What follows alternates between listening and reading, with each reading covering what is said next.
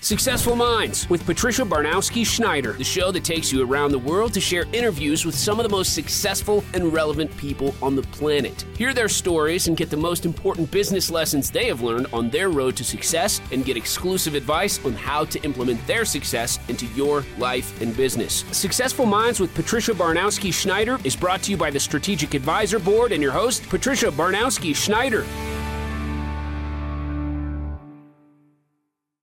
Hello and welcome back to Successful Minds. I'm your host, Patty Baranowski-Schneider. Today I'm joined by Maurice Marwood, an accomplished senior executive and author with more than 40 years of success spanning investment consulting, distributing, consumer, packaged goods, and durable goods. There's a lot going on, so I'll leave it to him to tell you more.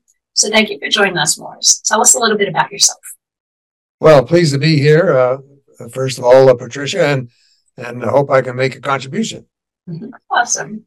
No need to thank me. Happy to hear your story. Well, I was educated as an engineer, and I spent the first career with Caterpillar. I moved from Canada to the U.S., hired on with Caterpillar as an engineer, and that's when the Vietnam War was raging, and so I worked in engineering for about 4 or 5 years, and then I decided that I was more suited to sales and marketing, customer service. Basically, I wanted to be in front of the customer. I wanted to be closer to the people who bought our products and used our products, and I needed to understand that. So I transferred over to sales and marketing, customer service type of work, and fortunately for me, I guess, in those days, Caterpillar was located all around the world. And they moved me after about 10 years in the United States. They moved me to Switzerland, and I traveled out of Switzerland as a head office to Africa and the Middle East. That was my assigned territory. And so I've traveled all over Africa and the Middle East. And then from there, after about 3 years, they moved me to Hong Kong, and I traveled then from out of Hong Kong office. I traveled most of Asia. And then after 20 years with the company, I decided I would resign and move on to other things. And so I moved back to the States and eventually to Canada, where I'm originally from, and worked in Canada for about 10, 12 years, doing restructuring and turnaround type of assignments for small and medium-sized businesses that were struggling to grow.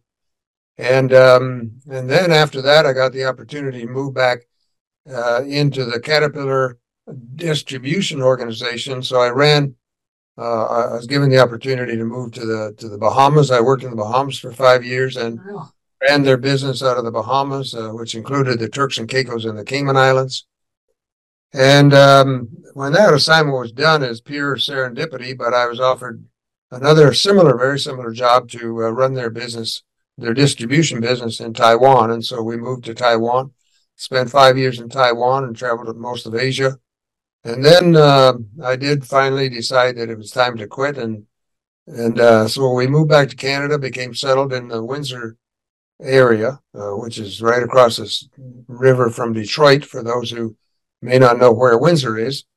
And we've been there for the last 10, 12 years. And I've continued to work, actually, doing consulting work, some mentoring and coaching. Work for other businesses, smaller organizations. And I believe I have to keep busy. I've been busy, and I continue to keep busy as long as I'm able, and that's where I'm at today. Wow, keeping busy. I mean, you're like a super world traveler. I can't believe it. Is there any place you haven't gone?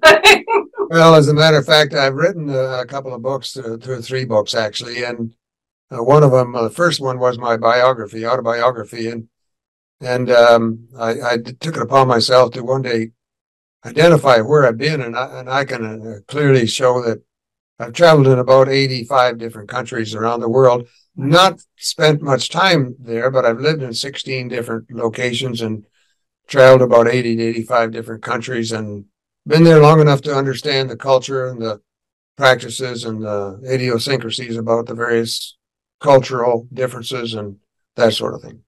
I mean, that's super amazing, because in any kind of business, like I always, represent companies from, all around the world, but really, especially nowadays with the world becoming this huge melting pot of people from everywhere, it's good to know, because just because someone's from here, you don't know what their background is, you don't know what their customs are, so really understanding how they work and why they do what they do. Some people, if they don't understand it, there's like this bias, but there's reasons why they do what they do. Same way they might think you're crazy for what you do. But I mean, understanding that, and you've had plenty of experience doing that, so that's awesome. Well, international work has got to appeal to the individual and appeal to me and my family. And so we enjoy the international business. It's not without its trauma and its disruptions and all that. But, I never learned another language because the language of business is English. It doesn't matter where you go. I mean, there's probably 200 different languages that I've encountered. And yet in every single case, if we're going to do business together, we have to speak English, and they've learned to speak English because they know that that's the language of business. I went through the same with companies from, Germany, from Ireland, from Asia, plenty in Asia. And it was, I wanted to learn another language. I was like so excited, but I'm like, I never had the opportunity because you have to constantly communicate. But if they're all speaking to me in English, I'm like, I don't have the opportunity to learn, because even if I learned it, if you don't practice it every day, it just comes and goes. So it's, but it is. English true. Is the native. Yep. Very true. Yeah. So now tell us, as the president and CEO of M. Marco International Services, Inc., what are some of the challenges and rewards you've experienced in leading a global company? Well, first of all, that's a company that I started after I basically retired or semi-retired.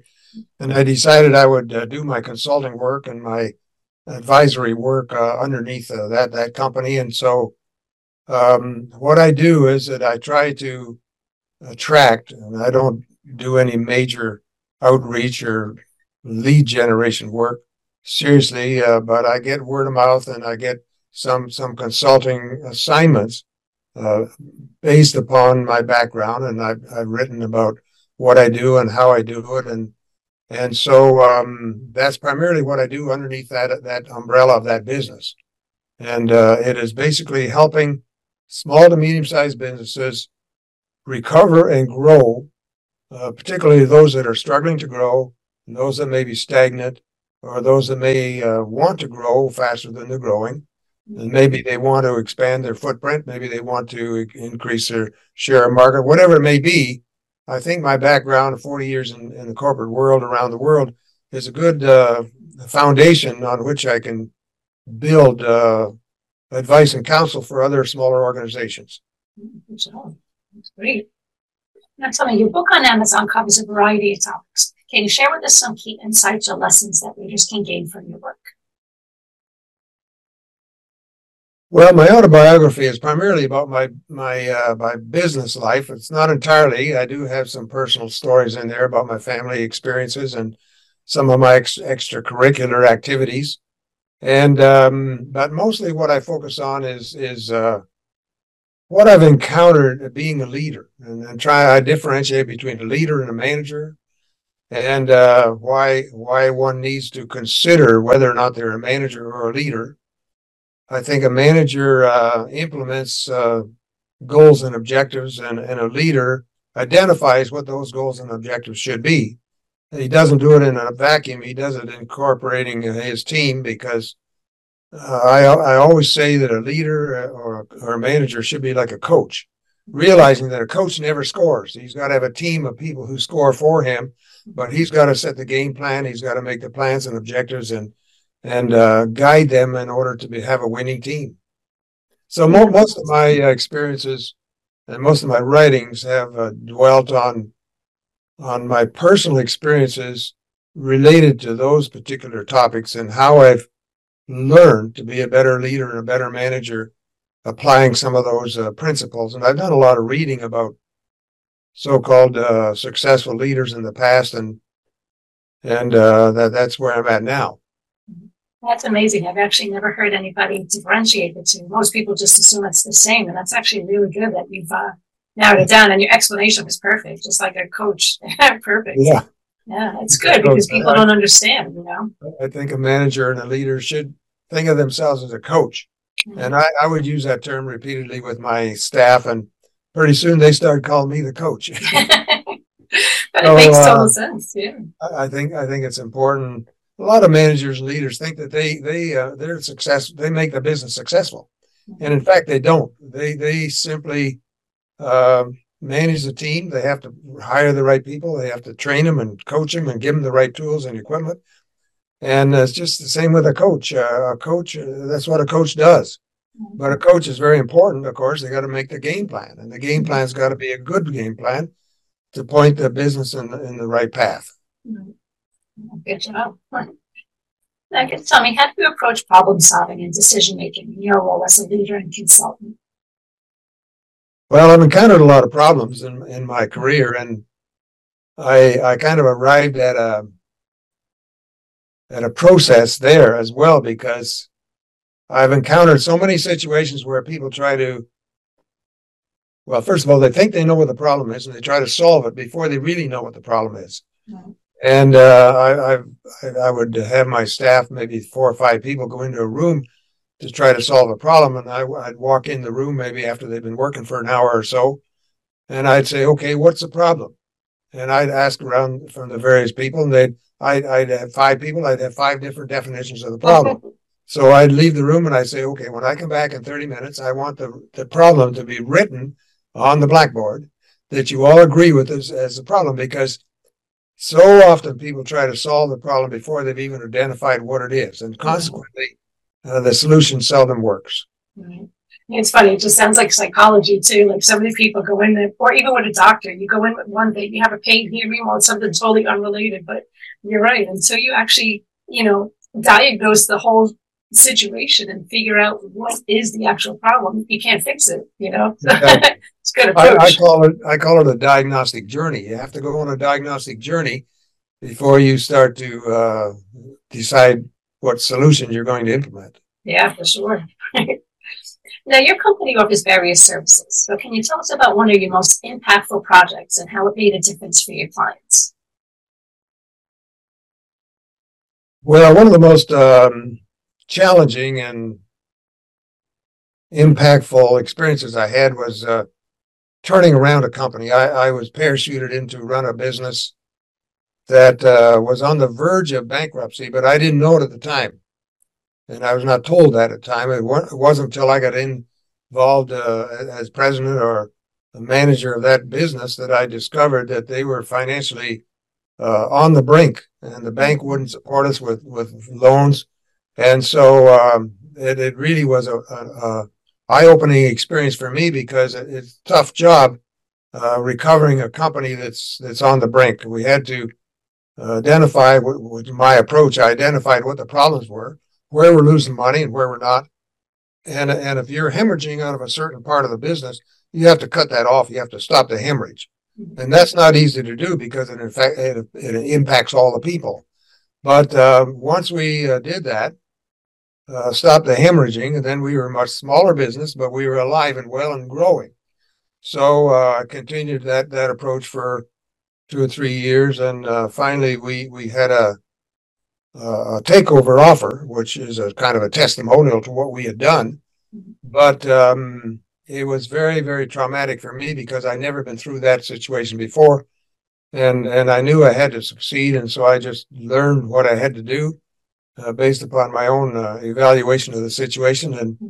And it's like everything else. If you're bleeding out of your right arm, you better cut off your right arm, Yeah.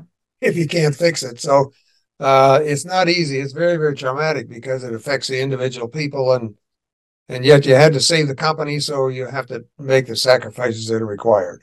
Yeah. I mean, that's actually pretty awesome, though, because, most people, if they're not guided the right way, they would just be like, I tried it didn't work, and I guess that's it. It sucks. But, it's, but if someone can say, okay, we don't have to completely, disassemble all of you, we can fix it. I guess somewhat of a loss is better than a complete loss. And I guess that's where, from a business perspective, it can't be personal. It's business. It's like, it's bad that some people have to go. You never know. They could turn around, do a whole 180 and bring everybody. Right. You never know. But, but having somebody guide them and knowing that there's other options is actually pretty unique. Well, if the objective is to save the business, then you have to focus on that objective. You can't focus on the feelings of the empathy. You have to have empathy for the people, but of course you can't. If you do that too much and too strongly, then of course the business fails, and of course you fail, because if that business would have failed, I would have been blamed for it. You see, so I have to succeed and carry out the objective, which was to save the business. And fortunately, we, with the help of the team that I had left over, we were able to be successful. And then, of course, once you're successful, you can hire back some of those same people. So it worked out for me, but that's one of the experiences that I remember very clearly, because it was a very challenging situation, and quite traumatic, and at times, and yet we succeeded. So that's the best part. Yeah, you learn as you go. Everybody thinks, you have this, whatever they taught you in school, life just throws stuff at you, and that's how you grow. The school only gets you so far, and then you have to take it from there. That's very true. Yeah.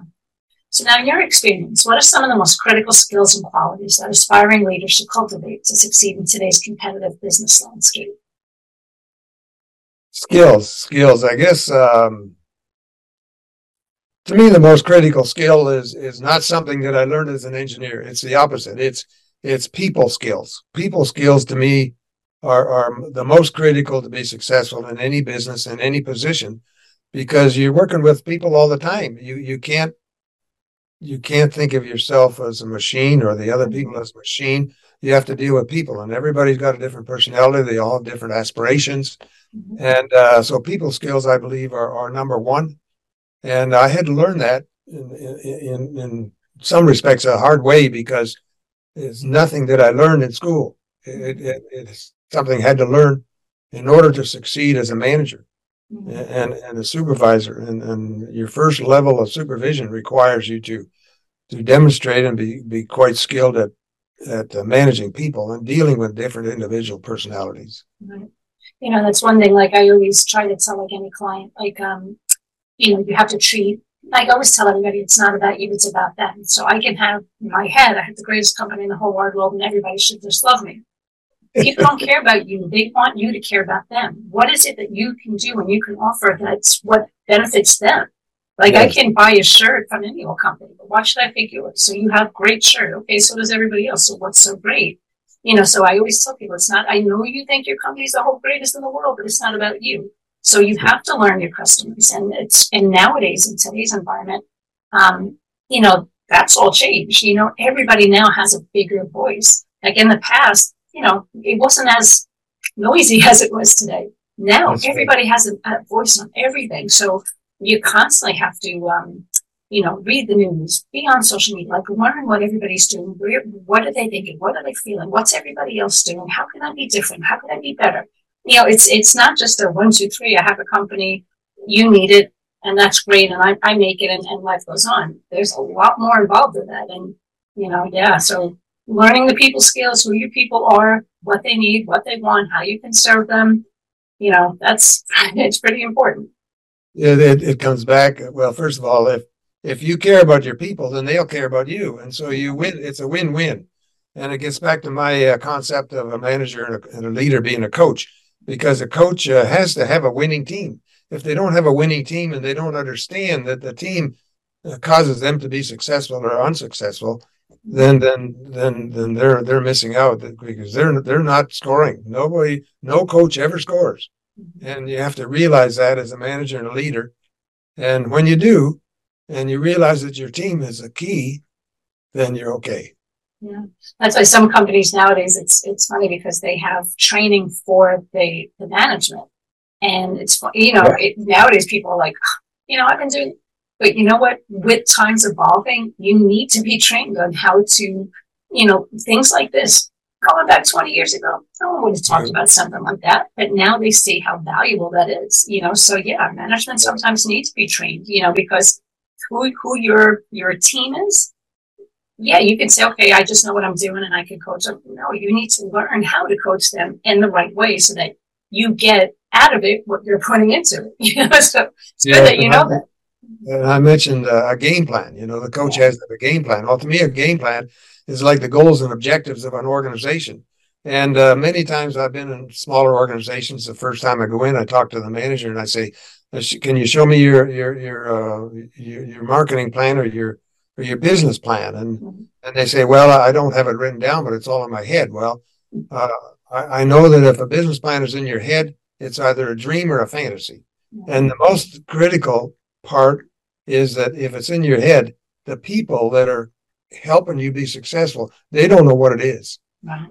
And they don't know how to behave because they don't have goals and objectives that you may have to help you succeed. So I think it's pretty critical. Yeah, and putting in the paper and actually communicating with people, because I know that so many people, like, what they think is not, or what they think that they're expressing isn't what the other person's hearing. So having it in black and white, saying, okay, let's talk about this. Do you understand this? Because sometimes you talk to somebody like, wow, I got a totally different theory from what you wrote, so it's important because, again, like you say, you're going to do what I need you to do. But if you don't know what it is I need you to do, where are we going? We're just going in circles. And the people, the staff, I firmly believe, need to participate in the preparation of the plan. Because if they're involved in the preparation, then they will feel committed to help you succeed. And most importantly, they will know how the work they do contributes to the success. So many people that I've seen in businesses, they work hard and they're good employees, but they don't know how the work they do contributes to the success. They don't clearly understand that. And when I ask them, they mumble and they get confused because they've never thought about that before and they've never been told. Every employee should know how the work they do contributes to the success of the business. And in many cases, the work they do is not important and you can eliminate the job. Maybe not the person, but you don't have to have them doing something that's not contributing to the success of the business. And a lot of business managers don't realize that. But they need you, see? Well, that's what I'm trying to promote with my current, let's say, experience and knowledge is to help them understand some of the things I'm saying and the importance of it. It's kind of esoteric, but if they don't really understand the importance of a plan and how it should be prepared and the aspects of a proper plan, they're going to struggle. That's why people have to branch out every now and then, network and talk to other people, because so many people I know, they have a fixed mind. This is what they've done all along. This is just how it is, and that's it. Times change, people change. You have to, years ago, maybe that's how it was. The boss gave the orders, you did the work, and that was it, case closed. But there's a lot more involved. And like you said, if people aren't feeling, their value, nowadays, I shouldn't even say jobs are a dime a dozen because they're not, but you know what I mean? They might not stick around. And maybe, exactly. Just communication is all it took, Exactly right. You're very, very, very correct on that. And in some cases, of course, you got a square peg in a round hole and you have to deal with that. You can't ignore it. But if you hire the right people, train them properly, give them the right tools to perform, then it won't happen that often. Now, tell us, you also provide coaching services to Accountability. Now, what are some common challenges or concerns that individuals seek your guidance for, and how do you support them in their personal and professional growth? I've done coaching for manufacturing businesses, distribution businesses, and believe it or not, it's hard to believe for many people, but I actually did a consulting service for a medical spa. Okay. How does my background fit in medical spa? Right. But, believe it or not, it's resources. All businesses have some resources, whether they're people, whether they're services, whether they're whatever it is. Well, the medical spa did laser hair removal, and they did manicures and pedicures, and they did all that stuff. And he wondered why he couldn't grow, why he couldn't get any bigger. Well, I said, what's your number one product? He said, well, it was a laser hair removal because I got high margins. And he said, well, I get 60% margin on a hair removal. But I said, how many do you do? He said, oh, maybe one or two a week. Well, the point is, I said, okay, show me the data. So I looked at the data for the last year's work, and I found out that 80% of his revenue and his profit came from manicures and pedicures. He said, I hate that because I just hate it because there's no margin in it. I said, well, but if you do it often enough, there's good margin. So when I came back 6 months after the assignment, he had doubled the size of his manicures and pedicures, and he was doing much, much better because, you can do hair removal once or twice a week at 60% margin, but it's nothing like doing 15 or 20 manicures or pedicures, and the margin may be only 10 or 20%. So, you have to examine the data and find out where your profit really is, where your sales really are. Yeah. And so he had to learn to like the business he didn't want to do. Hey, it's where the money was at. From a girl, I can tell you, anytime you go for manicure, pedicure, you're waiting. There's just never enough seats. So to answer your question, I guess I would say that any business, I don't care what industry or market it's in, they have to deal with resources. And those resources may be a manufacturing plant with a lot of people building stuff, or maybe services, and maybe a distribution business where they don't really do much manufacturing, but they buy the equipment and they sell the equipment, or they buy, bubble gum and they sell bubble gum. The point is they still deal with resources. Those resources may be simply a storefront, but it may be the people, but it deals with customer service and all those things. So I think I can help any business almost in any industry, in any market, because I deal with resources and I say, show me the data. Look at the data, and the data tells you where you should do more and where you should do less. It's like where your core competencies are. What do you do well, and what can you subcontract to someone else because you don't need to do it. So that's how I do my consulting services, and I think in every case so far, it's been a contribution. It's made a contribution. Yeah, it's good when you would say even with just marketing, like I said, some people do technology, some people do healthcare. And I always just tell people, say, well, what is your specialty? I'm like, I market anybody. I always say marketing is marketing. The only thing that changes is the story and who you're telling it to. So if you can understand the big picture, like you have the resources, people don't need to panic and say, well, there's not many people that do that. You need somebody who understands what you're doing, which is you. Yes. Yeah, that's good that you're at least telling them. Well, for many organizations, their resource are their customers, and how they deal with their customers will make them a success or a failure. It's not complicated, but it's not understood by many. Yeah. Especially nowadays with, AI and everything becoming automated and whatnot. I always say that where, while it might save them a couple bucks, at the end of the day, if I have a problem and I can get somebody on the phone and not have to spend a week of going back and forth for me writing emails that don't get answered, you have to kind of weigh the pros and cons. But it depends on the business. It depends on your product or whatever.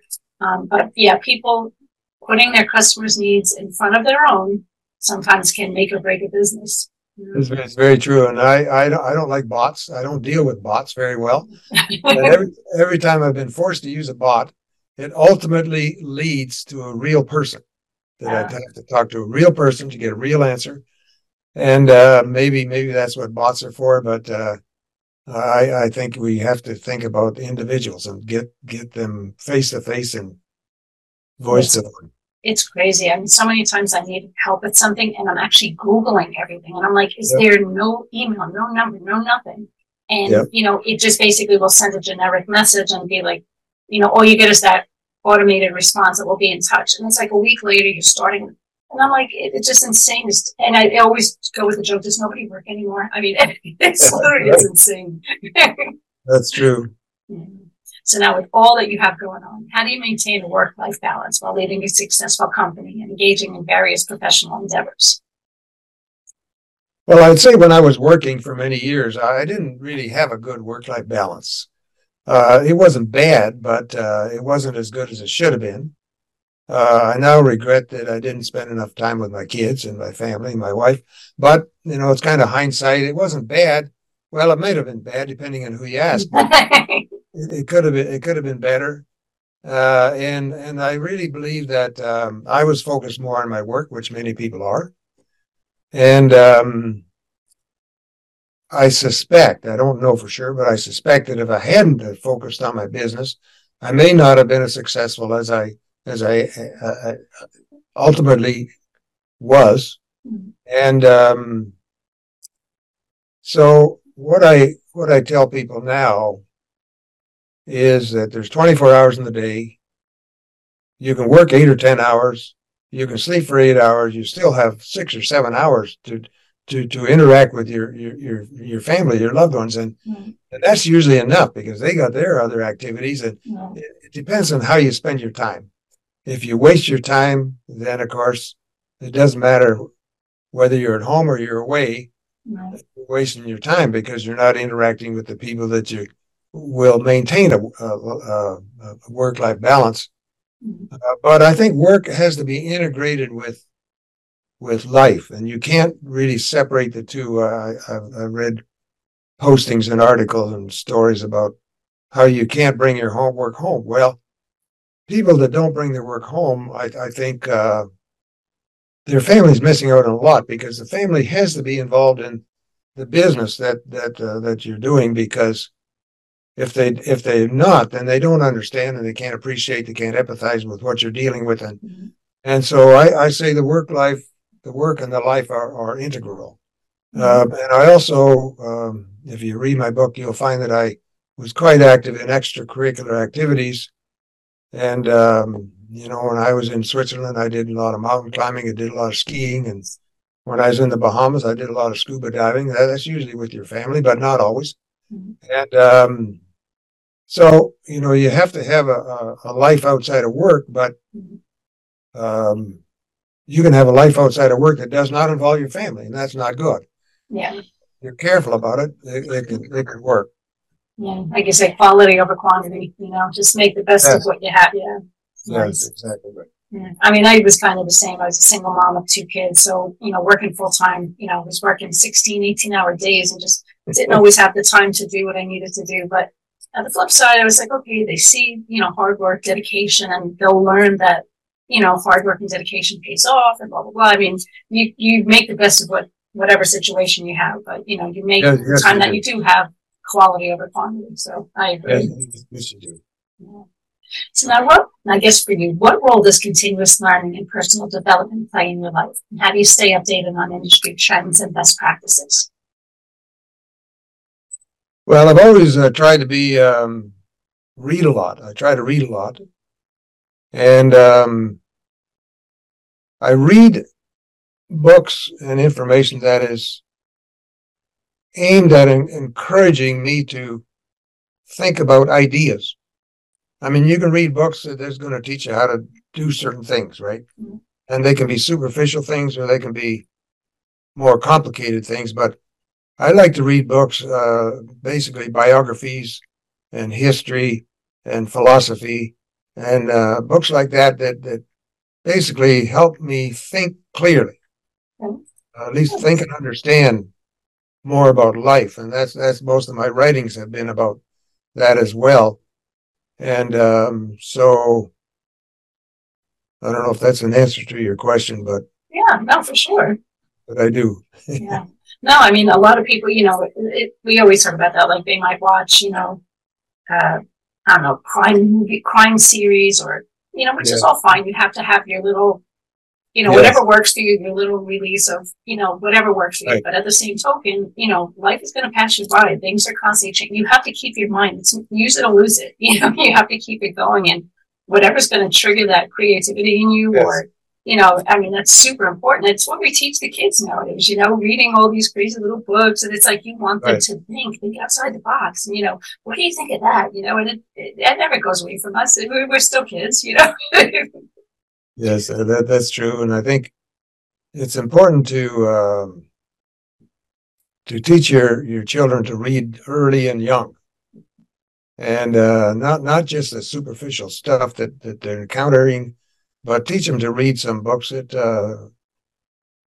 build their mind, strengthen their mind, strengthen their thinking and their ability to think about things that matter about their life and the life of others, rather than just how to play baseball or how to play soccer or things like that, Well, nowadays with the whole world, everything is YouTube. And I mean, I always just say their brains are becoming scrambled eggs. They have to get out of this. I agree. I think it's going in the opposite direction to what I'm discussing, but we have to fight that trend. For sure. People, that's where parents need to look at the future. Don't look at now, look at the future. It's not about you, it's about them. Everything we're preaching for business. Well, it's parents too. Yes. So I guess lastly, what advice would you give to aspiring entrepreneurs and business leaders who want to make a positive impact in their respective fields? Well, I'm kind of in line with the other gurus on this subject, but first of all, you got to have an idea and you have to have a passion. If you got an idea and you got a passion, then go for it. But you have to be prepared to work hard.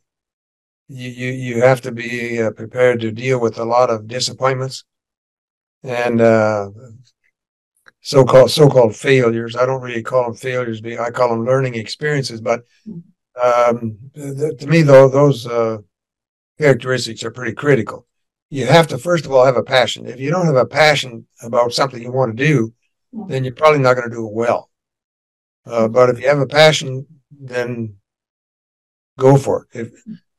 If you don't have a passion, you still want to be an entrepreneur, then search for what you want to do. Search for your passion. Search for and include what you're good at. Right. Passion should be about what you're good at. Mm-hmm. And if you're not good at it, learn to be good at it, because that's your passion. And people skills, I mentioned that earlier, but all entrepreneurs have to have people skills, because sooner or later you're going to have to be dependent upon other people. First of all, you're going to have to be dependent on investors to give you some money to start the business, and you have to be dependent upon people to help you grow the business. You have to deal with experts that you don't have. So you have to, like me, I'm an engineer. I'm not an accountant. So if I'm going to do accounting work, now I've learned a lot about accounting and financial statements, but I'm not an accountant. I don't pretend to be one, but there are lots of accountants out there looking for work too. So it's pretty easy to find an accountant. Finding good salespeople is more of a challenge. But the point is, you have to have the people skills to be able to work with those who have the skills that you don't have. And I think that's the advice that I give to, let's say, a budding entrepreneur. But first of all, find out what you're good at and what you're passionate about, and make it into a business. Nice. Now, anything else you want to talk about that you're working on that you want to share? Well, I wrote my autobiography, which I told you about. It took me 10 years to write that, and I finished it. Well, when I retired, let's say semi-retired in 2009. And that basically described my life and my work and my extracurricular activities from the previous 40 years up to then, actually closer to 45 years. But since then, I've revised that particular book, and I've added to it, and I now have about four or five books on Amazon that have stemmed from, they've germinated from that particular experience in my life, and none of it's fiction. It's all nonfiction. You can decide whether it's truthful or not, but it's my experience, right. My experiences, and it's my life, and it's my thoughts and my opinions, and I would like those books to be a little wider, read a little more than they are. But then again, I only haven't had them out for about 6 months, so I should give it a little more time. But I'm trying to promote those books, and it includes discussions of all the various topics we talked about today, and I don't think I'm going to write anymore, because that's enough. But it's enough. It is enough. Okay. So people would just okay. Yeah, and I don't think I have anything else, Patricia, that I want to make a point of, except that I believe that I've lived a very fortunate life. I'm very satisfied with the life I lived. And I think that's the goal of life, is to be satisfied with your life when it's over. Right. Now, a lot of people don't agree with that, because they think other people should be satisfied with your life. But to me, people's opinions of you and me, they change by the day. They change by the week. They may love you today. They may not love you next week because you said something they didn't like. But if you set a goal to be satisfied with your own life when it's over, then you will be satisfied. And those who love you and care about you will also be satisfied. But the goal is to be satisfied yourself with your own life. Right. And that's what I believe, and that's what I talk about. And so I strive to achieve that goal. And I would say, as of right now, I'm satisfied with my life that I've lived. Nice. So if I get run over by a bus tomorrow, it won't matter. It won't Yeah. matter. No, but that's good because, I mean, think about like the world today. How many personal issues and violence and everything is all because of everybody else's opinion. That shouldn't matter at all. It should be about what you think, what makes you happy, what makes you tick. You know, I mean, how many girls eating disorders and suicide and all of this because of what somebody else thought of you. They don't matter. You matter. They don't matter. And I say very, very often that don't become a passenger in life. Mm-hmm. You have to be in the driver's seat. You have to have your hands on your own wheel. Right. Guide your own future. And not worry about what other people are thinking, because what they think today may change by tomorrow. So you have to worry about how you think about yourself. Yeah. And I think that's very key. It's take charge of your own life, manage your own destiny, and do what gives you satisfaction. I think that's what's important. Well said. Absolutely. So I guess tell people how they can get a hold of you. And I guess your books, if they search Amazon under your name. I'll post the link on here too, but yeah. Yes, I have an email which I can give you. It's very simple. It's maurice.marwood@gmail.com. That's the best one to use. It's pretty simple. Don't forget the dot between the Maurice and the Marwood. But other than that, it's pretty simple. And that's the best way to get a hold of me. But you can also find me on LinkedIn. You can find me on Facebook. You can find me anywhere you type in my name and I'll come up probably. And I have books on Amazon, which also you can connect with me, and I hope you read the books and send me a review. Perfect. Everybody reviews. Yes. Yeah. Well, thank you again for being on the show. Again, that was Maurice Marwood. So thanks for listening to Successful Minds with Patty B, and never miss an episode by subscribing to the show. So thank you again. Thank you, Patricia. It's been a pleasure. Absolutely. Thank you for listening to Successful Minds with your host, Patricia Barnowski-Schneider. Please leave your feedback and visit strategicadvisorboard.com to get the latest and greatest business advisement on the planet. Follow us on social media for updates, and we'll see you on the next episode.